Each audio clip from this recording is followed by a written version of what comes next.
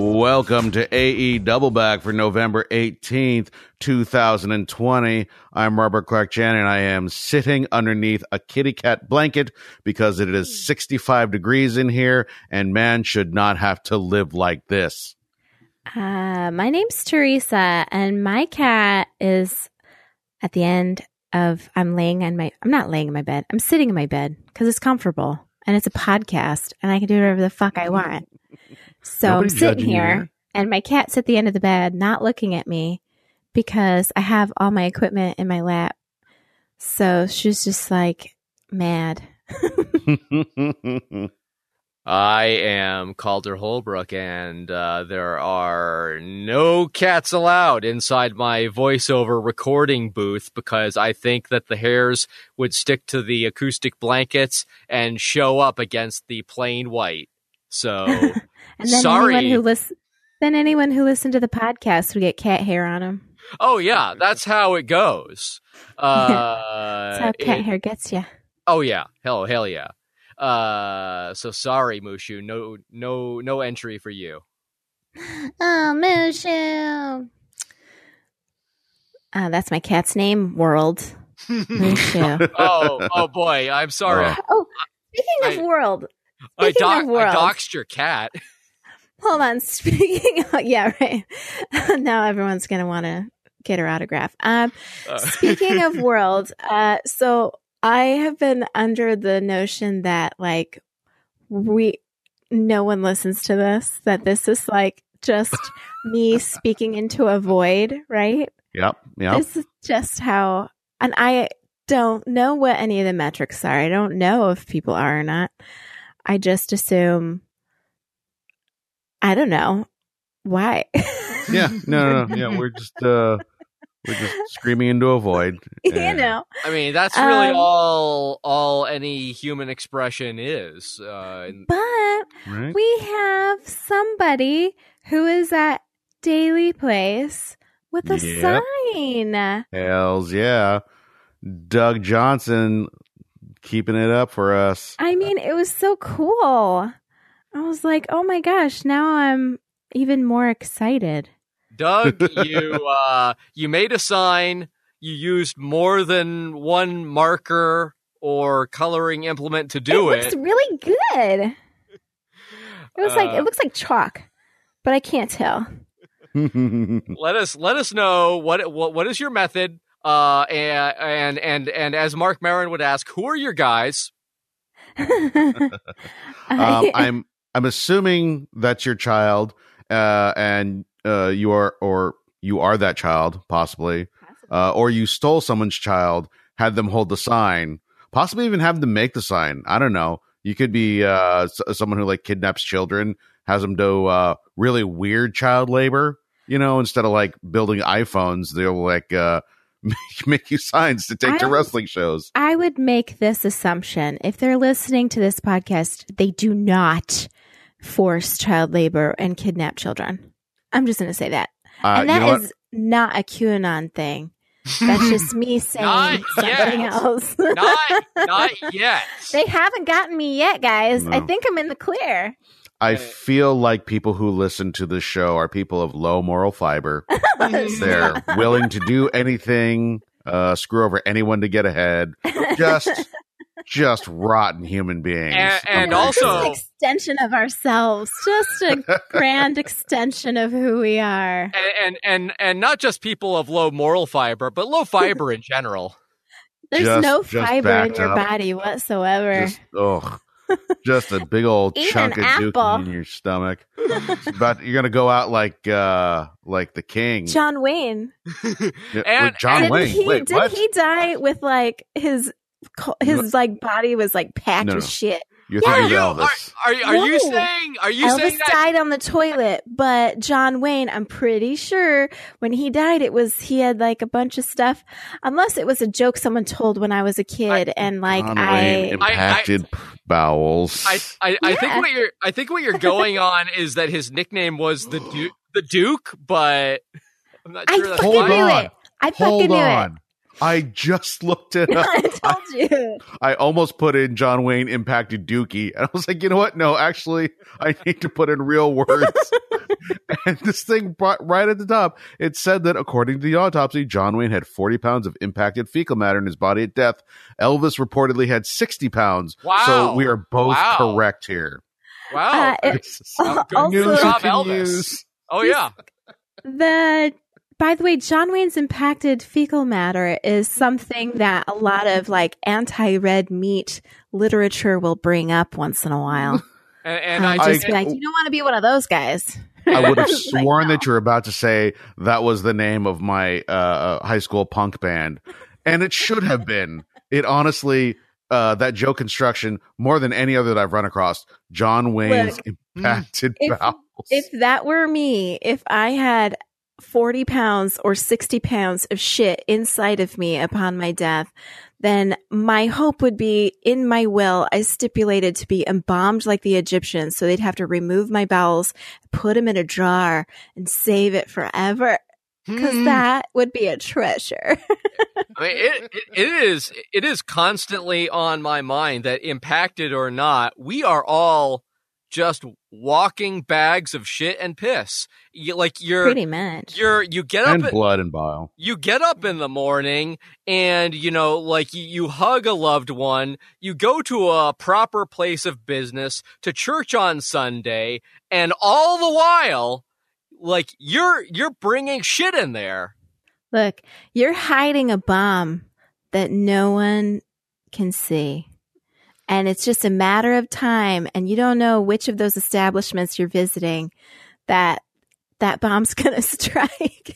You're going to have to use their facilities. And, let's just hope they're good facilities. Two things. One, I hope to God that you kidnap that child, because no child should ever be subjected to this podcast. One. Number two, I just looked, and the second listing in Google was Snopes about said John Wayne autopsy. They're saying that it is flat out false. False. Oh. No. False. No, sorry. It says it's not confirmed, but it doesn't mean it's false. Unknown. Right? No. It says straight up false. Status false. God damn it. Can't even trust them anymore. The whole red meat thing is not necessarily the case, because Elvis did in fact die that way, but it was mostly from heroin and not what he ate. So it wasn't the peanut butter and banana sandwiches or whatever. Elvis died that way, but was he born that way? So it's the big vegetarian think tanks that came up with this lie years ago. More like stink tanks. Keep it going. This big vegan. We're a wrestling show, right? Hey, you guys, I forgot. We were talking about moral fiber. Look, which naturally would lead us to talking about. No, that's fair. People, wrestlers shit their pants in the ring all the time. True. That's true. You know that one wrestler, Dirty Sanchez, he performs at Lucha Vavoom every year. He's a great luchador. It's just a comedy luchador, but he's fun. You're telling me that there aren't serious traumatic plot lines. Well, there's some that are more comedic and some that are more serious.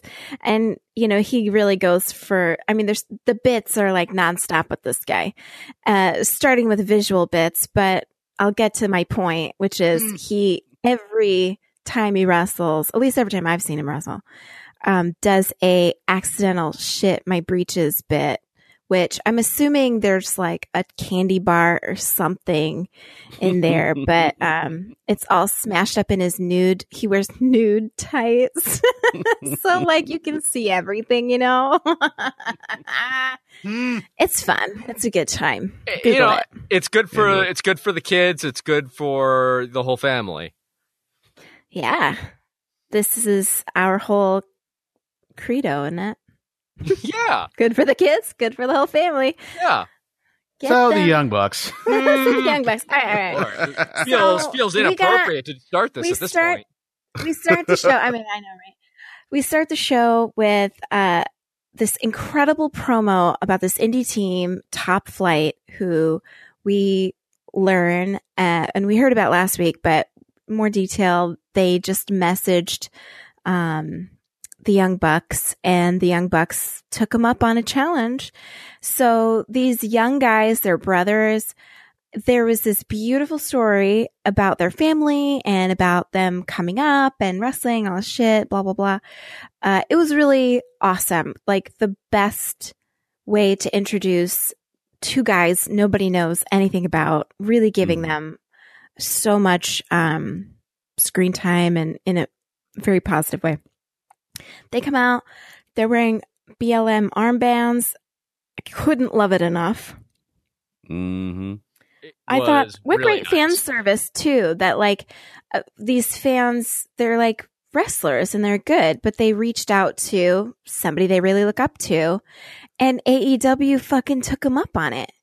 You know? Which is why I am DMing JR right now to see if we can get on the announce table. Yeah, that would be great. Because, you know, if anyone wants to hear the first 8 minutes of this podcast, to hear what we can do. Here's the thing. This is basically dark commentary. So Oh, okay. Well, I think it would be- I watched like the first hour of Dark this week, just on a whim. And it is a lot of fun, but also it is loose to the point of criminal almost. It's just the commentary. It's just Excalibur and Taz just like shooting the shit and just making jokes and like occasionally paying attention to what's going on in the ring. But it's so fun. It's just like real chill, laid back. It's like a podcast. Yeah. It's like That's pretty sweet. Stay out of our zone. yeah. Stay in your lane. I mean, let's just hand the reins over to the. Look, if Excalibur and Taz want this podcast, they can have it. You know what I mean? Like they're really fucking good. Wouldn't it be great if we could get one of them to guest? Oh Ooh, yeah. yeah. Just be like, what was going through your mind right there? And Taz would be like, what the fuck do you think? That's fair. Yeah, that's fair. Like, and yeah. Also, too, if y'all want to add me to Team Taz, I've been waiting for that for 20 years. they've been asking you. You know what? I have not been getting the emails. I've heard. I've thought maybe. Because it's your old SBC Global email, and you know that doesn't exist anymore. Oh, no.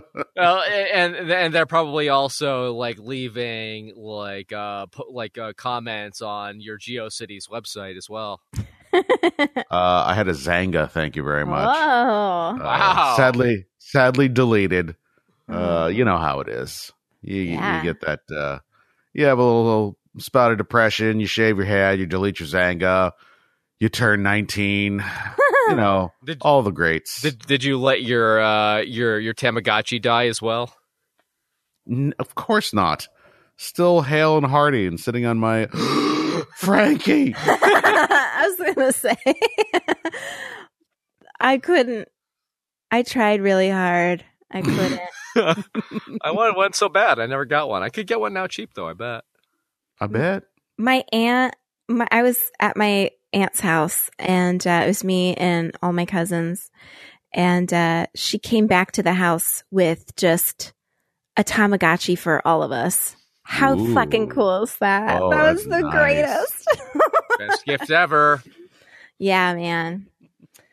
We lost our minds. Okay, so this is a great match. I thought Top Flight had some really cool fake outs, cool gymnastic, like mirroring movements, great jump height. That I can barely get off the ground at full force when I jump. So whenever I see that, it's like pretty great. I mean, it was a really fun match. It was excellent. Yeah.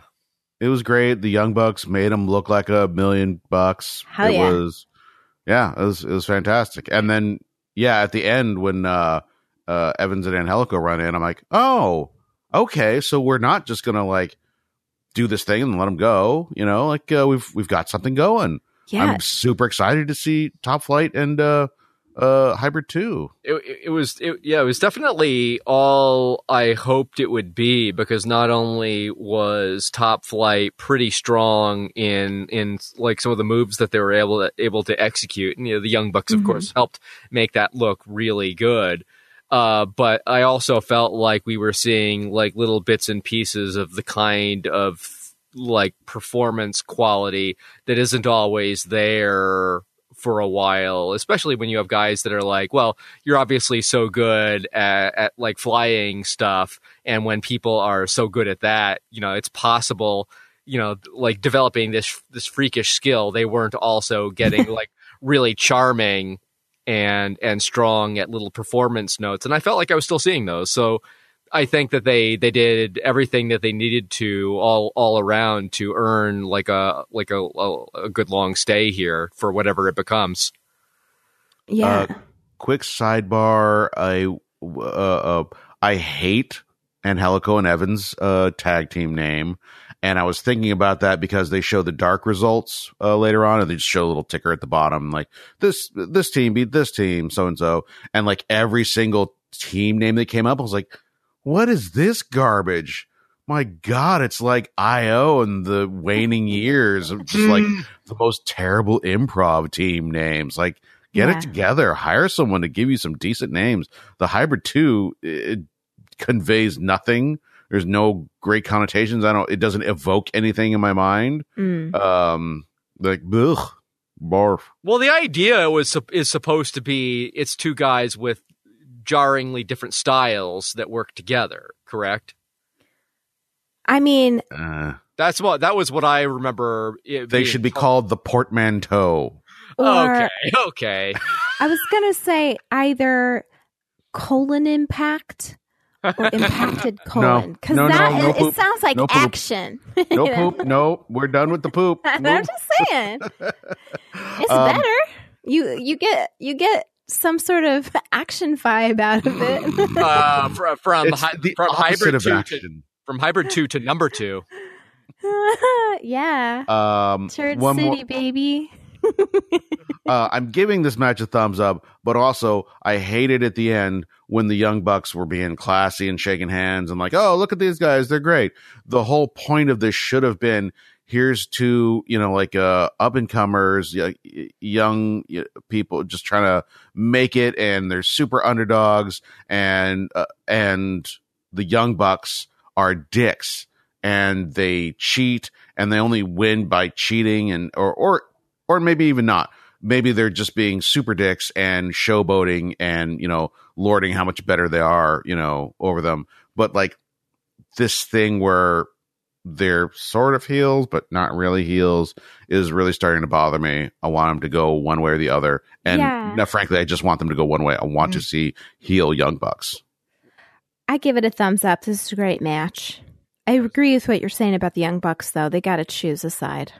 Yeah. It was definitely a thumbs up for me. I think it could be that Top Flight is going to be like a heel team, and the Young Bucks are going to turn face, and the Young Bucks are going to have been turned good by the purity and the excellence of Top Flight, only for Top Flight to take their suddenly open hearts and smash them.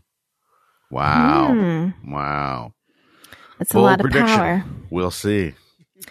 Our next segment, we have the Inner Circle in Vegas. A lot of things that you would expect. Now, should we do both segments together, I'm assuming? Well, we can do it separate. Do them separate because they're both pretty long. They're very different. MJF was winning. Sammy was losing, blackjack. There's barf strippers, then we have this shit that I cannot get enough of. The one-upsmanship between MJF and Jericho. It's like, if they can find a million different ways to do exactly this bit, I will never, ever, ever be bored. I would never hate it because I love it so much. It's so good. So he's like, let me get you a drink, Jericho. Hey, bartender, 2 slippery nipples. And then Jericho's like, no, 2, peach schnapps. He says something schnapps. I don't know if it was peach, but then they're like, no, 2 tequilas. No, 2 vodkas. And then they said a couple other things. And finally, MJF's like, no, 2 shots of moonshine. To which Jericho is like, no, 100 proof Everclear. Fucking love it. And then at the same thing, we've got Wardlow and Jake Hager. They're having like a proxy fight by punching dudes that are walking by while they look at each other. I mean, I could watch that all day. It was very sexy. I give it a thumbs up. I had mixed feelings, I guess, because and maybe it's just like the reaction that we're all gonna have to stuff for a while, but I was like, man, they're not. It doesn't seem like they're being real careful in Vegas. Very true. Not at all. Yeah, I was trying to figure out if they rented out that entire casino and the people behind, because at first I was like, oh, they're shooting a casino. Wait a minute. Casinos don't let them do that sort of thing. They must have rented it out. And then I was like, wait, but then are those people like extras or? Yeah, I was trying to figure out if they were even there. Like, is this all backdrop and CGI? I don't know. I thought the same thing, but there are outdoor shots. And at that point, like,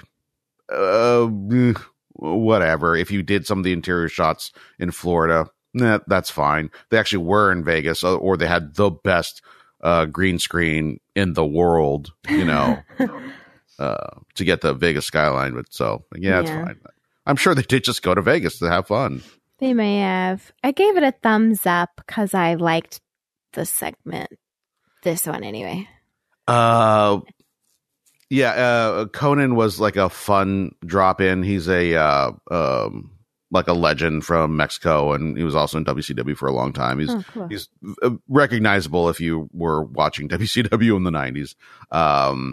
There's the dude who was shirtless drinking with him looked like Matt Pike from High on Fire, which is real weird. He wasn't, but that's all those are the only notes I took. I put a thumbs in the middle because there's some fun stuff, but also some stuff that was just like, this is, I don't want this. Okay. It was overall a thumbs up for me. Part of it might have been the dragon. And also like the that early bit with MJF and Sammy, I like the impression I immediately got was that was MJF cheating Sammy. Like he stole he did steal his cards, right? Yeah. Yeah, I think so. I enjoyed that. It was a segment that was advancing some stuff, so it felt like it was time well used. It was fun. I'm gonna throw this in here. It was like a commercial, so technically it wasn't part of the show, but it was like a promo commercial. It does need to be mentioned because I wrote down in my notes, and then Calder brought it up in the chat. So like independently, I think we all thought it was amazing. It was a commercial. I called it the Boundless commercial because at the end it was like, we're boundless or something like that. And it was just a promo for like AEW and like all these individual people. Wait, hold up. So this is Transgender Awareness Week, and they started that promo with Nyla Rose being like, I am a transgender woman. I am a woman of color. I mean, right there, I was just like, holy fuck, this is far and away already the best wrestling promo I've ever seen. Basically, they're just all talking about how like all these different performers doing all these different things and all these different backgrounds, but they're like, we didn't have a home. No, there wasn't a place for us. We were up against a giant of a 40-year career.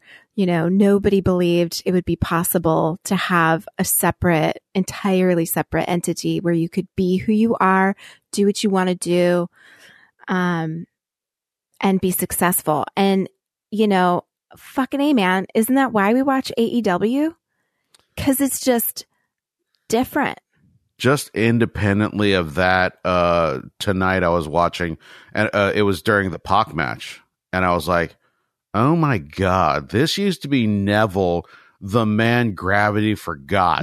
It was the shittiest gimmick in WWE, and this guy is terrifying. How could you do that? Same with like friggin' Brody Lee. Or Miro. Yeah. I mean, Miro hasn't really proven himself yet, or like established a character that is vastly different from his WWE character. And even in WWE, he was still pretty impressive.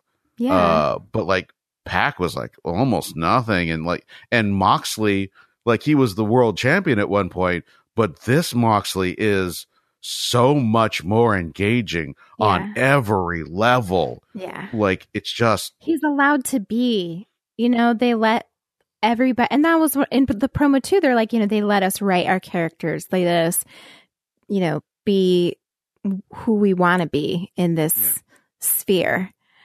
I mean, they still won't allow a union, but baby steps. Sure. Who knows? That Who knows? may be on the way. Who knows? Mm. And like a friend was talking to me. I was gushing, as I sometimes do obnoxiously, about how good Shinsuke Nakamura's like debut in WWE was, and his entrance was so incredible. And they started off by giving him the respect of that beginning, and the audience pops for him. It's one of the most beautiful things I've ever seen. It's beautiful, and the response is so insane, and his subsequent usage was so disgraceful.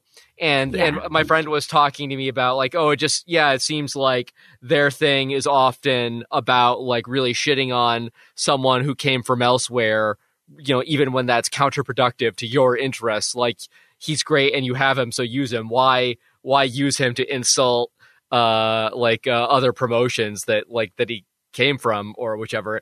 And when people go to AEW, they're not perfect. They don't do great things as we have cause to speak of. But by and large, they sign someone because they want them and they want them to do their thing. And for so many of these people, they've just not been allowed to do that in sometimes egregious fashion. And so it's a generational thing, because like a lot of these people in AEW are younger wrestlers who grew up loving wrestling, whereas in WWE, Vince built this thing basically sprouting from his own brain. He had a vision of how wrestling could be this profitable machine, and it is a profitable machine. It is still a profitable machine. It is so much more profitable than AEW is, possibly even ever will be. But AEW is made up primarily of people who love the business of professional wrestling and the art of professional wrestling. And you can see it and feel that, like these people aren't necessarily they're there for just the paycheck. Right. They want to do something creative, and it makes all the difference. And so this commercial was legitimately stirring and moving. It was just really, really cool. I don't know what it's for really, but whatever it is, I would watch. It looks like an ad that they would air elsewhere on TNT. Just like on a Tuesday night, like hey, you're watching Scrubs. I don't know, NCIS. What the fuck else do they have on the show? That was your best pull. I don't know where that came from. It's because of friggin' Ted Lasso is why. Ted Lasso is an amazing show. Go on Apple TV and watch it. It's so good. Bill Lawrence is the guy who show runs it. He created Scrubs. Yeah, I went into it eager to dislike it, and I could not. Yeah. Well, I think that AEW is doing well enough that TNT and whoever might have some deep pockets is taking it more seriously, because wrestling is an insanely profitable prospect, as at least the way we look at WWE and how that's been built. Of course, it's also built on not paying people properly and treating people like shit, which is why we're over watching AEW. But, there's another way you can do that and still be insanely successful. So AEW only having been around for a year, it's unreal what they've been able to do. They've really built something fantastic. Yeah.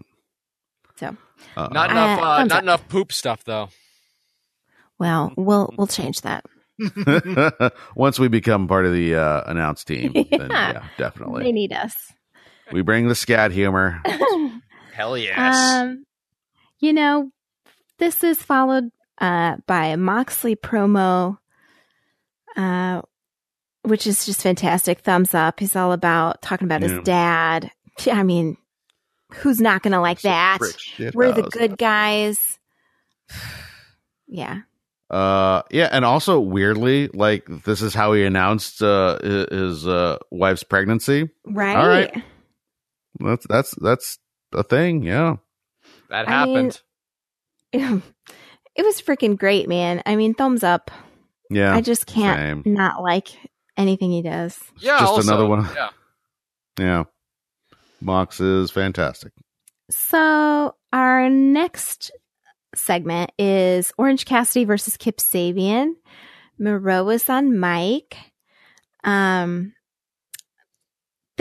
Kip Sabian and Orange Cassidy, they both have sunglasses on. That's the first time that's happened. Sunglass for sunglass. Well, Which sunglasses do I choose? Traditionally, I think they're both Ray-Bans, though. I think traditionally, sunglass on sunglass doesn't go well because it's an imbalance. It's you really need an imbalance of like light penetration to the cornea across a match, or else people don't really know who to root for. Here's the thing. In Mexico, they have sunglass for sunglasses matches all the time, and they're just such huge draws that really they need to bring that into American wrestling.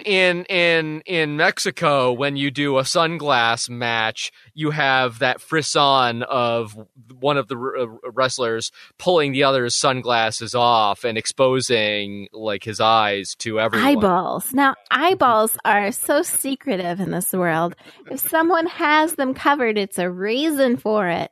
Leave them be. Oh, yeah. Miro said at one point, like at the beginning, he thinks he's so cool. I hate cool kids like this. I mean, what a great like bit, like it's so much his character, but also like building and adding, to Cassidy's character at the same time, Yeah.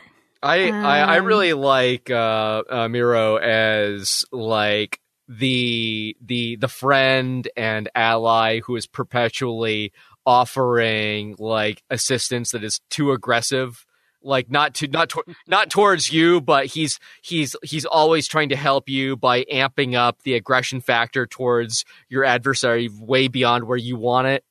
Like, don't worry, bro, I'm gonna beat that guy's ass in. No, Miro, no. Yeah, well, Cassidy wins and Miro runs in to beat up Cassidy, but then the best friends come in to help them.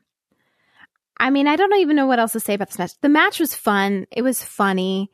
There is some bits in there that I really appreciated. Like every time Cassidy went to put that big over-exaggerated movement of putting his hands in his pocket, like Kip Sabian would just like tackle him or hit him or like somehow make it so his hands couldn't do that. And then eventually, like midway almost to the end of the match, Cassidy's able to do it when Kip Sabian's on the ground, and that just pisses him off even more. So yeah, he does it while he's breaking a leg lock. It was real smooth, real cute. It was just funny. It was pretty good. I certainly enjoyed like pushing it that far and returning to it. And like as we've talked about, that's obviously the hallmark of a good Orange Cassidy opponent. Is if his antics appropriately get to them. Absolutely. And, they're both such good performers. They're such good wrestlers that like, the moves themselves are fun to watch. It's not just overwhelming character, stuff. I just really liked this segment. Thumbs up. Yeah. For me as well. And I personally felt like Miro did a lot of good work in this segment, like on commentary and with his entrance, because, like no surprise, he's a big burly man who can do good, big stuff in the ring. but his entrance to like to just wreck Orange Cassidy like immediately was, I don't know, like very very effective.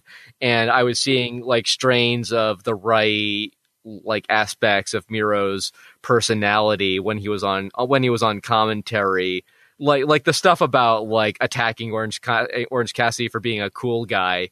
Like there were these kind of direct, kind of matter of fact, earnest comments that didn't seem to be, there wasn't like so much behind them. They were just like a guy from Bulgaria matter of factly expressing how he sees the world. And I enjoyed that quite a bit. And I think I've been generous to him through his run so far, but I do think he's like coming. It's appropriate. I think he's coming along.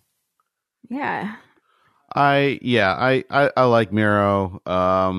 This match, I thumbs in the middle because it was fine. It didn't really get me excited, but like I wasn't unhappy that it happened. You know, I didn't request back that 8 minutes of my life. Miro's fine on commentary, not screaming amazing. So yeah. Well, we have then the ever famous contract signing. Who doesn't love a good contract signing? Oh yeah. Except for when you don't have a good contract signing. There's no such thing as a good contract. Well, I disagree, but this was not what it looks like to me. We had full-on entrances, right? So we've got the Kenny Omega coming out, 80s workout broom girls.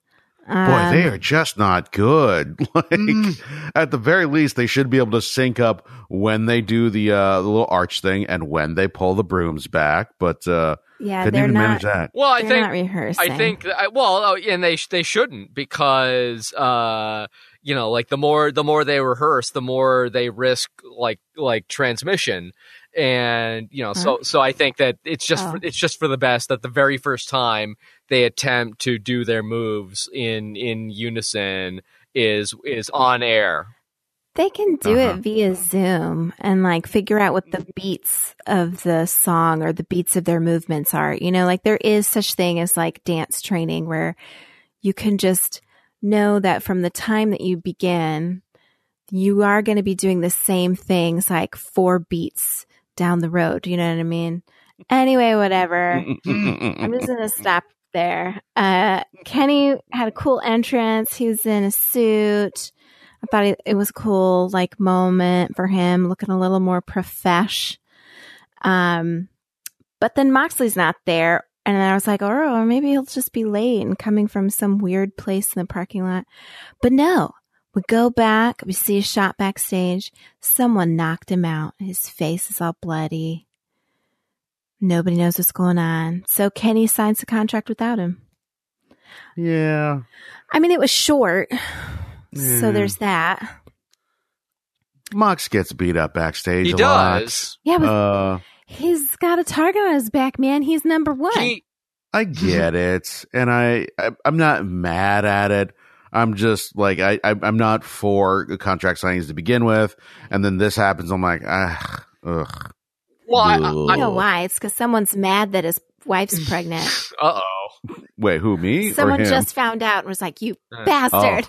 I see. Well, I I think that Moxley just like lacks like adequate like situational awareness. He's so constantly existing in this wavelength of the perfect promo that at all times he's he thinks he's by himself. Mentally. He's thinking about his dad all of the time. just thinks he's always alone with like a single camera, possibly a phone, a light somewhere. And it's not just on him. They clearly need to just have better hallway security, because that seems to be the big problem. Those hallways are always a mess. Real dangerous. Something crazy is always happening in those hallways. Like, this isn't even the last time it happens in this episode. Oh, right. Just hallways full of brutality. I actually thumbs up this one because I liked how I know. But because it was short and it's signaling something and I don't know what, and I'm curious. This is what I expected love making to be like. Turns out, in general, women not a big fan of that. That it's short and it signals, possibly something interesting ahead. But like, I was wondering where you're going with that. I'm like, I don't get it yet. I don't like. There's just doesn't seem to be that much interest in unraveling a mystery that unfolds from where things leave off. Yeah, I don't know. Well, we will find out. I middled it anyway. Oh, you middled it. Okay. Oh, we got a rainbow, guys. Our next bit, we've got Vegas Part 2 with the Inner Circle. Only this time we've got Elvis joined in. That's right. The king of whatever poops, as we've learned tonight. And we learned earlier today through a possibly spurious tweet from Jake Hager that Elvis Presley is, in fact, all elite. It's pretty cute. It was cute. Here's what. Okay, I didn't like this one as much as the previous one, but I'll say this. Okay, MJF, the beginning of the bit is all, hey, it's a full moon. You know what I want to do? And he started howling. And I just have to say, as someone who I just like paying attention to this kind of stuff, it absolutely is not a full moon. It was a full moon on Halloween. It is the opposite of a full moon. In fact, we're just a few days out from a new moon, which means a totally blacked out moon in the sky. No, in Vegas, it's totally different moon. No, it's you know how you get like time zones? It's a Cheshire grin at most right now. It's a waxing moon. Well, fucking assholes. I think what he may have meant is that somebody had their butt out like on the strip and that could be. My brother, when we would swim, he would do this thing called white whale. He'd pull his trunks down and he'd dive down so his butt would crest the top, Yeah, you make it sound graceful. It was in its own way. And he would say white whale and then do it. So it was always announced. I wrote over here, guys. I a number of years ago I wrote a sketch that my team declined to do, possibly because it seemed like it was a lot of work, but it was about reverse werewolves who turned into a werewolf on the moon when there was a full Earth. And at one point, I broached the possibility of quote unquote derriere wolves, which is when you transform because somebody moons you. Look, I like all those ideas. I would want to see where they would go. And also, I am 100% in agreement with the rest of your team. We're not going to put that up. That sounds like too much goddamn work. Oh, man. Okay, so this Elvis Vegas thing. So basically, they wake up having terrible hangovers, and you can imagine... Sammy married 3 ladies. There were chickens in the apartment. There was MJF has marker on his face. I mean, it was basically a redo of The Hangover. Yeah. There was some crying in which we find a person in a diaper. I mean, a little person in a diaper and little person comedy is a staple of wrestling, but also one that we could probably leave behind. Yeah. I mean, I don't like the reference, you know what I mean? Because it's putting him in place of what was a baby in a movie, and I'm just that just kind of. And I was like, is he playing a baby or is he acting like a baby? Unclear, but here's the thing: neither of them are any good. Right. But also there is a whole, apparently, and now I don't know what to say because children are listening, although I really haven't been watching what I'm saying. At this point, I was going to say there's this whole sexual thing about wearing diapers and people being babies. Right. So, that person could have just been like, hey man, you said you were into this last night. Now you gotta follow through, man. You just script doctored this into a thing that I would have been 100% on board with. Yeah. Had they added those lines. You pay her, man. Like, he should have been like, you gotta do this. And then it's like, I'm a crying baby, so now you gotta what? Feed the baby. Right. So the butt of the joke isn't, instead of, I'm a creepy little person. Yeah.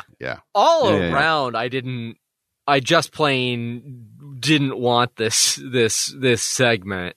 I really didn't want it. I was very irritated with this ancient reference to something I didn't especially enjoy in the first place. Yeah. And if I was grateful for anything, it's that they didn't go all the way and bring in Mike Tyson.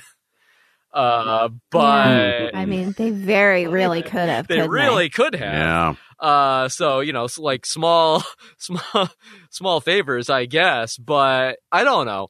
My expectations of them now, particularly for like Inner Circle, Jericho, MJF video segments, is high enough that I'm like, you don't need to do that. Like, yeah, this was for them. This was not good. And you're right. It's an ancient reference. It's an overdone reference. It's like we pretty much could have expected that. And I didn't, just because I thought they were better than that. And they are. It really felt like what you're going to get is more like a Rat Pack original Ocean's 11 Sinatra, like kind of a thing. That felt like what their vibe might be. That's not what they did. And it didn't make it the worst, but it was just like very disappointing. What I'm finding with the Inner Circle segments that are just like straight comedy are they feel like a level 1 sketch class, because you have a lot of different people in those classes. You got people who just like were told at the office water cooler that they're funny and like, okay, well, I'm going to take a class and find out how funny I really am, and they're terrible. And then you have like, there's like 1 or 2 people probably that have already know what they're doing, and they're just like going through this class to get on a team or do, or just like learn more and whatnot. And so you have flashes of brilliance. Sometimes you just have people who are just naturally funny, and the ideas are just brilliant. Like maybe the execution is a little flawed. They don't quite understand how to set up the rhythm or something, but you can tell this person is hilarious. And so like in a thing like this, you'll have like bright spots. You're like, oh my God, that is great.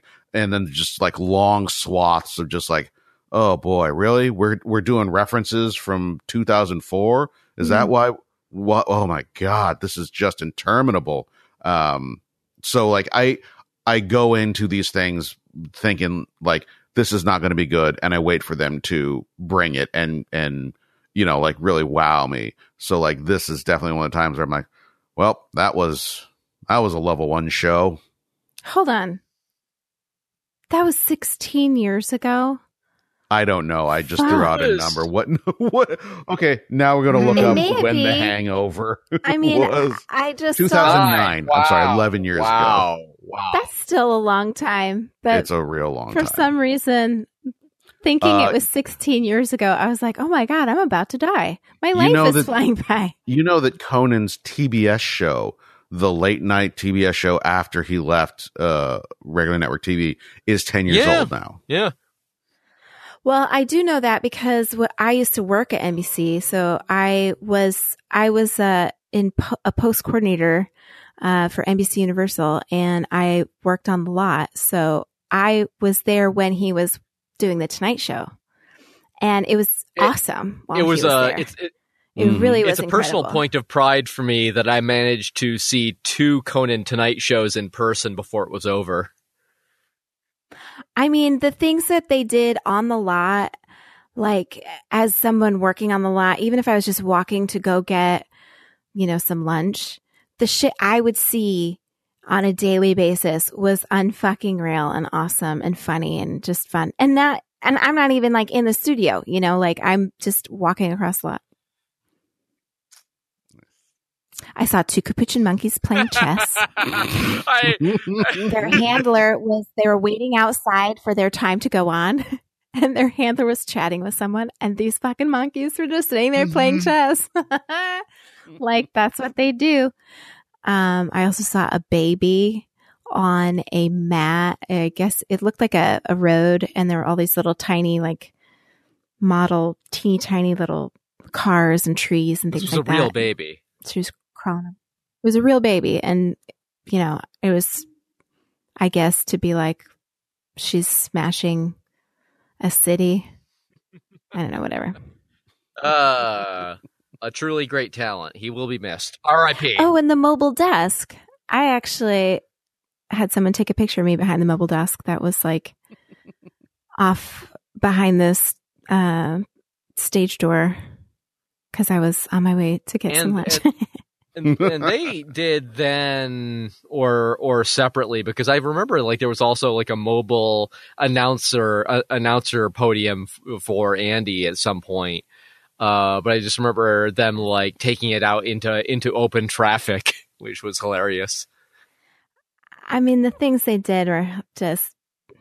I'm really sad that he wasn't still on the Tonight Show. Yeah. I never forgave NBC for that. And subsequent things that they did that were worse. Thank you, NBC, for your contributions to our republic. Yeah. All in all, I give the second Vegas thing a middle. I couldn't quite down it.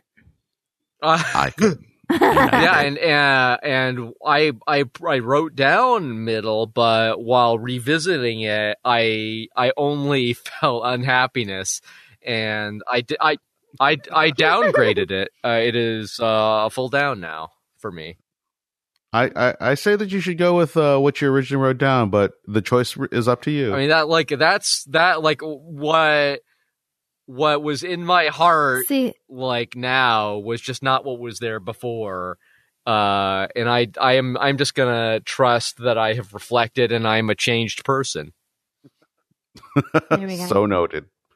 You're growing. You're growing as a person. So, we've got now. Jericho was on mic for a sec.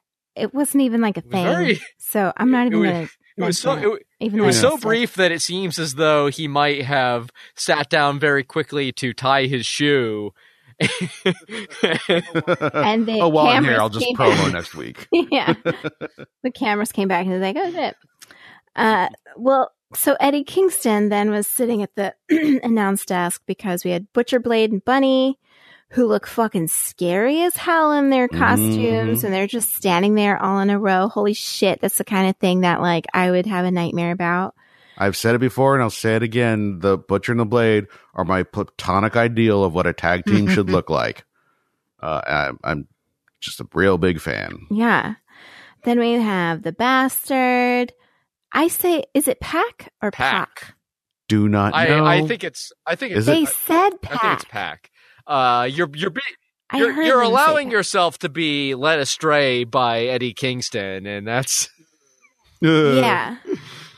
Okay.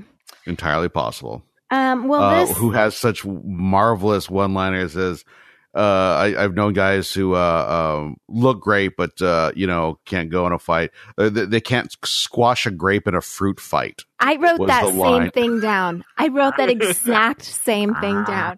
Can't squash a grape in a fruit fight. What? What on 4 levels? My mom says really weird phrases too, but like really, who ever said that ever? Well, no, because you can hear him like real quick after that. Like someone shoots him a look on the announcing. He's like, "What?" and he like giggles a little. So like, yeah, he was having some fun up there. Right? I mean, that's just appreciate that. hysterical. I don't know where he heard it, but I'm glad he repeated it. This match started out fast and brutal. Pac is fucking huge. He's a huge human. And it's weird because in WWE, he looks teeny tiny. Right. And like physically, he is not much bigger than he was then. But yeah, in terms of like muscle mass per inch of height, he is unfucking real. I was like, wait a minute. Because abs are very hard to get for men as well as women. And to get abs like he has them, it's like you have to be eating very specific foods and working out like in this crazy regimen all the time. And you'd have to be like a bodybuilder type, And I mean, it seems like he spent that last 8 months just like getting in shape, just being ready, But just like that kind of shape, which is not totally. It's not even useful, it's like not the type of muscle necessarily that's like whatever's necessary to do the job. No. These are what his job? These are extras that like aren't, His job is for you to look at him and go like, oh my God. Well, his name is Pac. And if he doesn't have a 6 in front of that on his body. No. He's got an 8, man. I saw where you're going with that, and I'm shutting it down. I shut it down you're before the only you one even can started. have puns around here. If you telegraph it that hard, if you Western Union that shit, I am not return to sender. It's just going back. We just hear a typewriter going off. Dear sirs or madams, a joke is about to arrive. Please open your mail. It's just like the postcard they send you telling you your ballot is showing up in a week. Yeah, mine, I already got my ballot and then I got that notice. How funny is that? Yeah, Pac, you got a hell of a body. We all want to bang you. Well, I didn't say that, but it's like... But we all thought crazy. Okay. I'm going to let you guys have your feelings. So at one point, I mean, this match was fantastic. It was great. Yep. I'm very glad I saw it. I haven't seen this guy wrestle before, at least not that I can remember. I think it's always just been weird promos. Yeah. I think he got shut out of the country before we switched over to AEW. I hadn't seen much of him myself. I had seen a little bit. I'd seen enough to be eager for his return when it started getting close, and he seems like he's gonna have like a really good run here. At least I certainly hope so. There's every reason to think it from the way they're going right now. So that's cool. Yeah. This was the first of several moments tonight where JR said something really weird.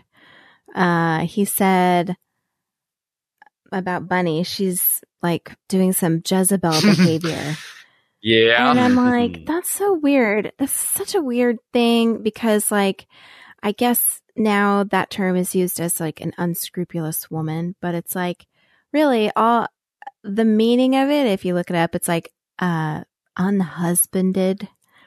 I mean, Jezebel was married to a king of Israel. She worshiped Baal or Baal, whatever you say, tried to kill prophets. I mean, but look, if someone showed up and told me something crazy, I might want to kill him too. Maybe. I don't know. JR has evolved that term to mean any heel female, basically.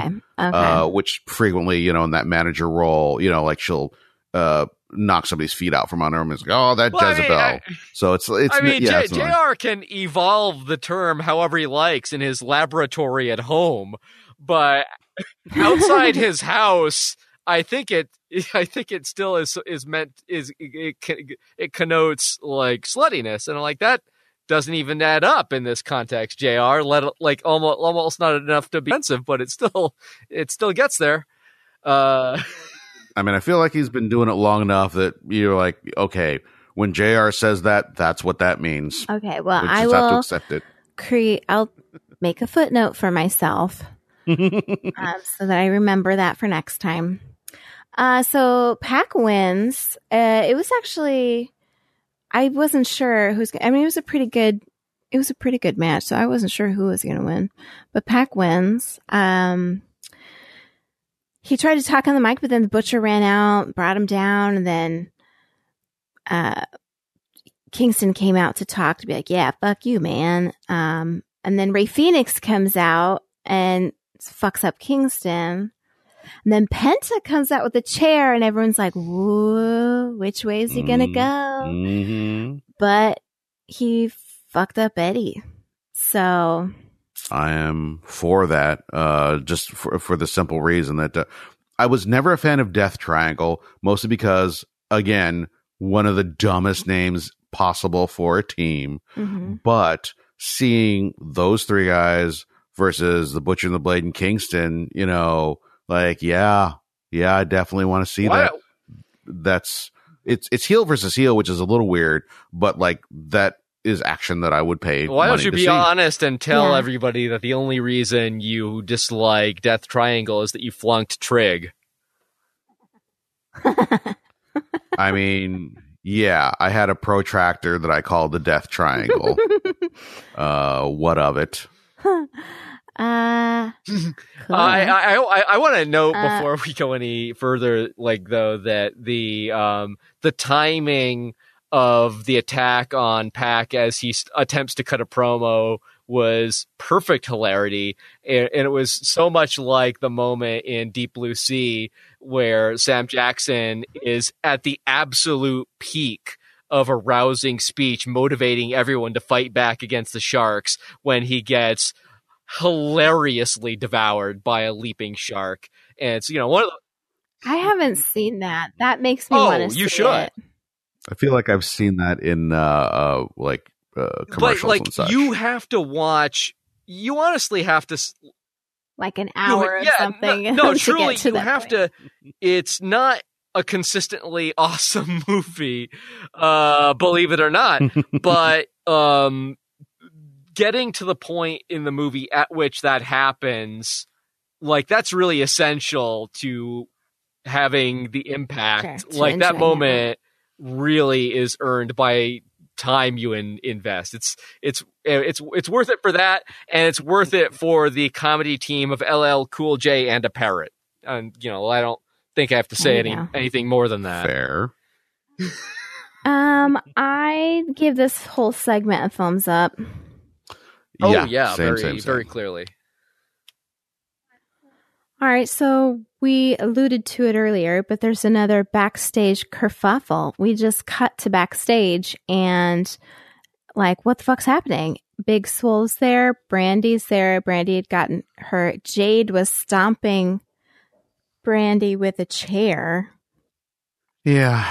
Vicky Guerrera and Nyla Rose were with Jade, so I guess they're a team. Or friendly anyway. Heels versus faces. Yeah.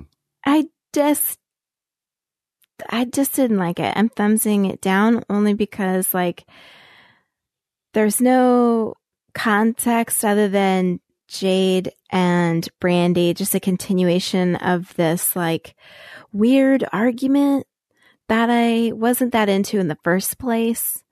But now I don't know. Now it seems like it might be getting some women together, and the positive to it is that it could mean that we're going to see more women's matches and like 3-on-3 kind of things, which would be cool. We haven't seen that in a long time. But I just wanted a little something more. I'm hard pressed to decide between thumbs in the middle and thumbs down, just because like I'm looking at this like, okay, It's I not could see too where different. this is going to go somewhere.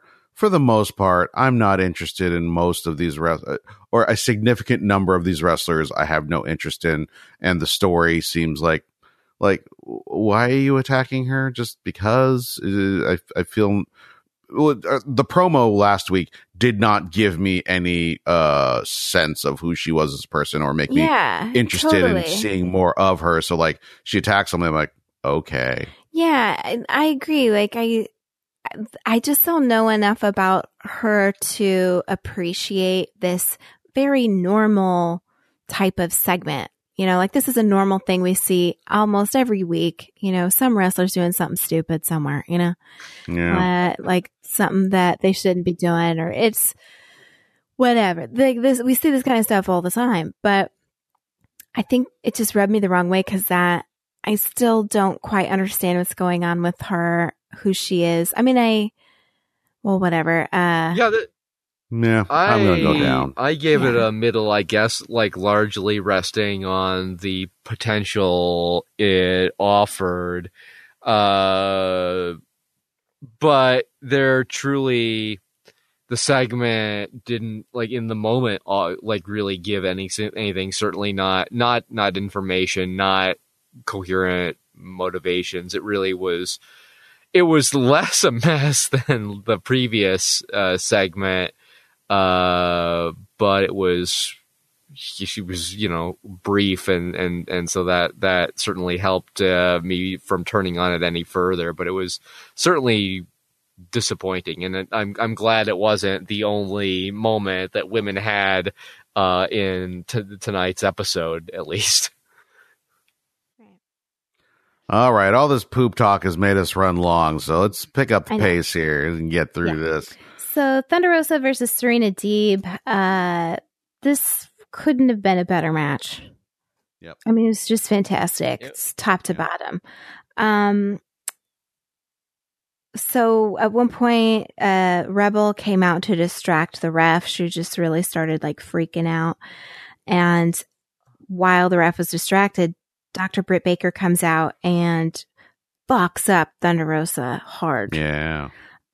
Which is sad because Deeb was doing some really incredible stuff, and then she wins. And the commenters were saying this, and I do feel this in my heart. I was like, you know, it sucks because you want to have a clean win and you want to feel good about it. But knowing that she got thoroughly rocked before Deeb got to do some of the final, some of her final moves, is a bummer because, you know, you just don't want to be in a match like that. Yeah. The only thing I want to note, other than it was a great match, was JR saying some business about bake sales. Yeah. You know what? Yeah. All right, JR, They were trying to throw in a promo for heels, and JR says, do they do bake sales? And I was like, that's another reason why that name is shitty. That's another reason why the logo is shitty. Because that is exactly the type of shit it will, it invokes. Why don't... Also, he said Deeb was half Arabic and half Irish. And I'm like, motherfucker, Arabic is a fucking language. It ain't a nationality. Get it right. Also, wouldn't you just say half Arab, half white? Why is Irish so specific? But like you don't know what country her family's from, so you just say Arab, Arabish. Arab, yeah, that's right. Yeah, there you go. Great show on ABC. Yeah, that sounds like a plausible show that would follow what we've seen so far. Well, I can't say enough positive things about this match. Thunder Rosa and Serena Deeb are incredible performers, and I hope they just continue to showcase what they have. I mean, they do have other fantastic performers, but even if they don't, I mean, they gave two guys from off the street a shot tonight and a lot of airtime. So it's like they really could do the same fucking thing with a lot of other female performers. But, you know, the fact that they gave them a really good spot tonight was fantastic. Yeah, and like, you know, like it's not a long-term solution to be leaning heavily on NWA talent, but at least they're intelligent enough to do it while they need to. It would be awesome just to have these particular women be like full-time permanent like AEW. But you know, like you can only say every week, like hopefully something builds like from here to just a wider beachhead for women in the show, so that we can have that real diversity of women's wrestling that is like of style and type of match and performer that is just not possible with where they are at. So after the Deeb wins, Rosa, she like stumbles out of the ring, and then she goes right into the audience and fucks up Dr. Britt Baker. And I mean, fucks her up. Yep. Such a badass.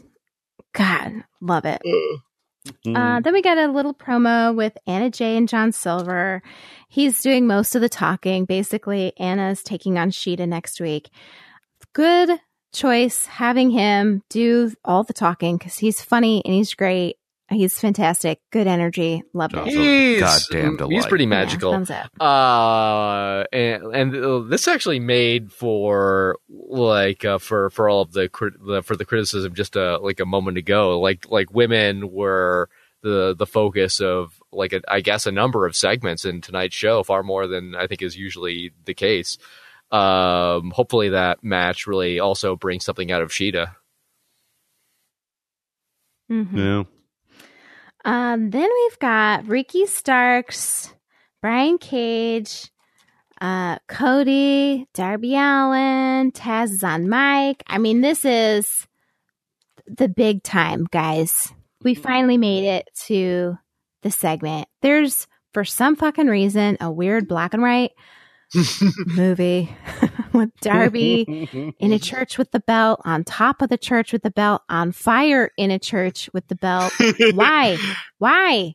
Well, my read of it was because it was just like, you know, the fire was on his, you know, left leg. It's like he's had some cramping and he just feels like his leg is on fire. And he was like, "Hey, grab a camera." The guy's like, "What? Grab a camera." You know, something like, "What? For it? Because you have a cramp? Come on, man. Like, I'm the goddamn TV champion.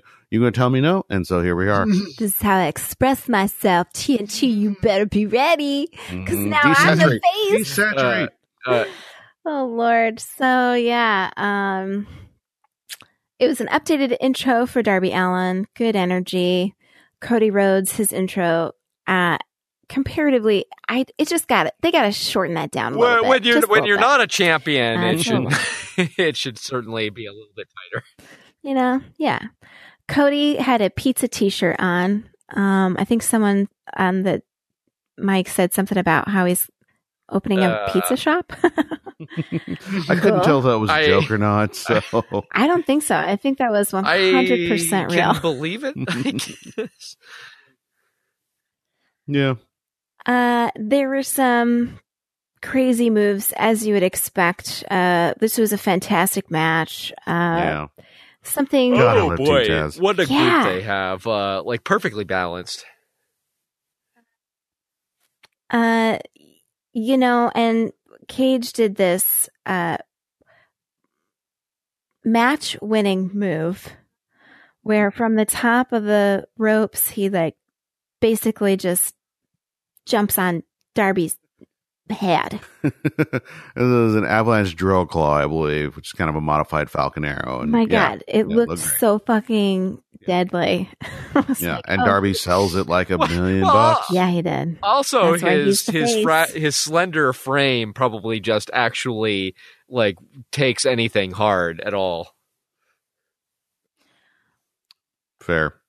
I just do want to. The only other thing I want to mention is that Taz makes some sort of Waffle House joke, and he doesn't quite nail it, and JR jumps in, and you just hear Taz giggling again. Like, I love this so much. Taz is just having fun.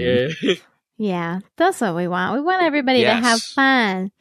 Oh, I just have to mention, and I don't mean to take up any time, but I'm going to.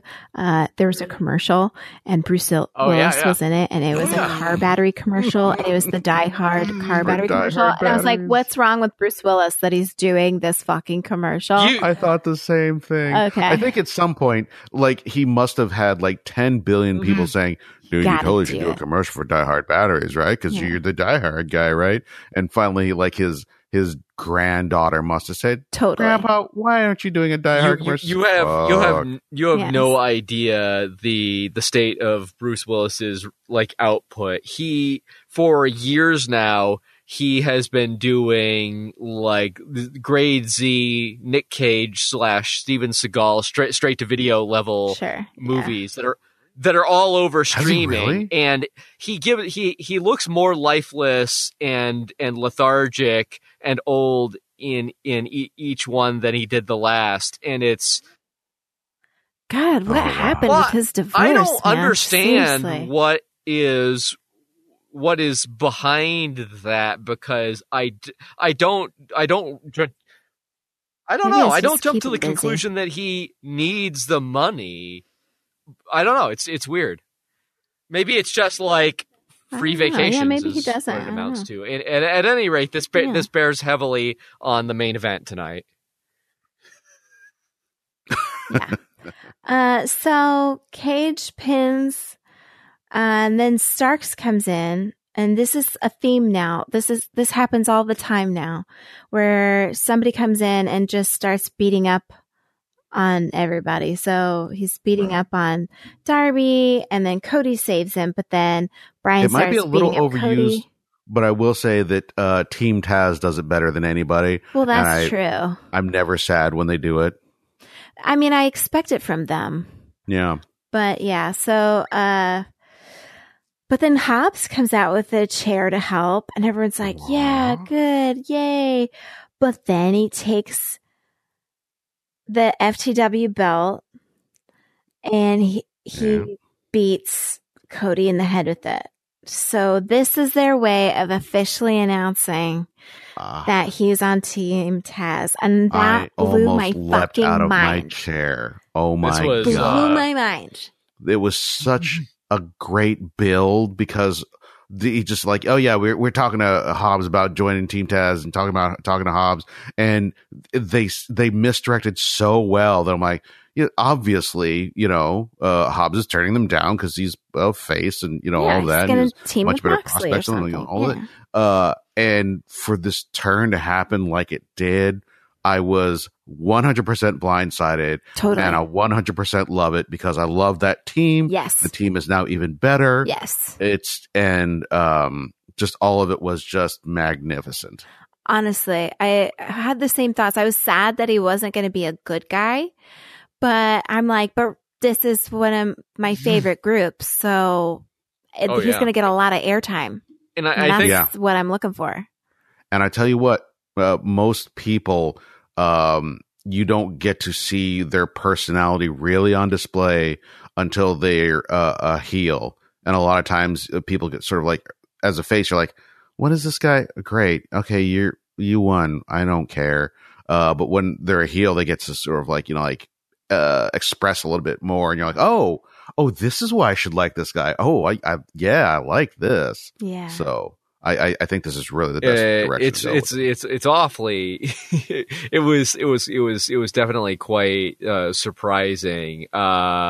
I guess like now, like it concerns me that the weight balance of the team may be thrown off, because they had a thin guy, they had a muscly guy, they had a heavy set guy, but like so that Cage and Taz kind of balance out, and now they have a third like very large guy, and if they go like canoeing or something, they could be in trouble.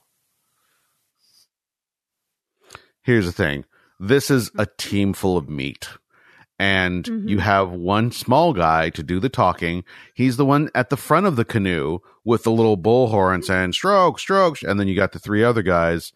I mean, honestly, Taz is sitting on the other end of the boat, not actually stroking. It's just going to be Will and Cage, and that's fine. That's more than enough horsepower. My God, they're going to be speeding along at like 45 miles an hour with just those two rowing. So I don't think time will tell. Time will tell. This whole thing gets giant thumbs up. It was just the best. One of the best segments. Pretty great. An awesome one Yeah. to go out on, and many, many promising like segments to come from that, no doubt. This is a 77% show, which is worth watching. Definitely worth watching. Close to a must watch. There was some janky stuff, but I walked away feeling high. So I just that's worry not for a bad your thing. son. Not at all. Well, you know what? I'll just blow a little of this wrestling high into his face. And he'll go to sleep. Yeah, there you That's go. all we want, right? Kids to be asleep, minding their own business. Get out of my face, kid. Real talk. I do not let my child watch wrestling. I don't want him to grow up to be a wrestler. At some point, he's probably going to watch it. I'm not going to be like my mom and and disallow him from watching it. I'm going to keep it away from him as long as possible because He'll do those moves and he'll hurt himself or someone else. Well, It's a natural thing. You're gonna Yes. find him with his hands injured because he put them too hard into his pockets. Look, when I was a kid, some little boy kicked another little boy when he was at the urinal, Oh, aka no. kicked him in the penis. oh wow, Because the do a Ninja stunner. Turtles. Because of the Ninja Turtles. Yeah, because of the Ninja Turtles. And I mean, so a kid doesn't need a lot of inspiration to do that kind of shit. So you don't want to overfeed him on the things that you really are doing, witnessing physical. I don't know. It's I not think really that violence, but you know what I when mean. you see something that is like cartoon caliber violence, like in an actual cartoon or in a lot of like PG-13 movies that are bloodless, it's very important to pause the action and take the child aside and explain to them that the person died. Just to make sure that there's an emotional weight. Here's what I would do. Right. Hey, Timmy. So you know how the coyote fell off that cliff? Yeah. Well, in reality, he's dead. He's dead now. And there is no Santa Claus and there's no God. And that's not your father. That's how I would parent. Give me No, your I- child's. I prefer to pull over on the side of the road and show him a possum that's been run over. It's just guts sprayed everywhere. Like, this is Wile E. Coyote. This is what happens when something falls off a cliff. So you see that little puff of smoke? That's not just smoke. Those are intestines.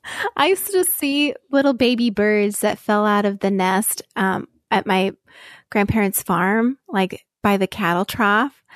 And like every time we went, there was always a baby bird that fell out. I swear to God. I mean, maybe not every time, but often enough that we would go and look for one. Oh, no. And yeah, so that's how you learn.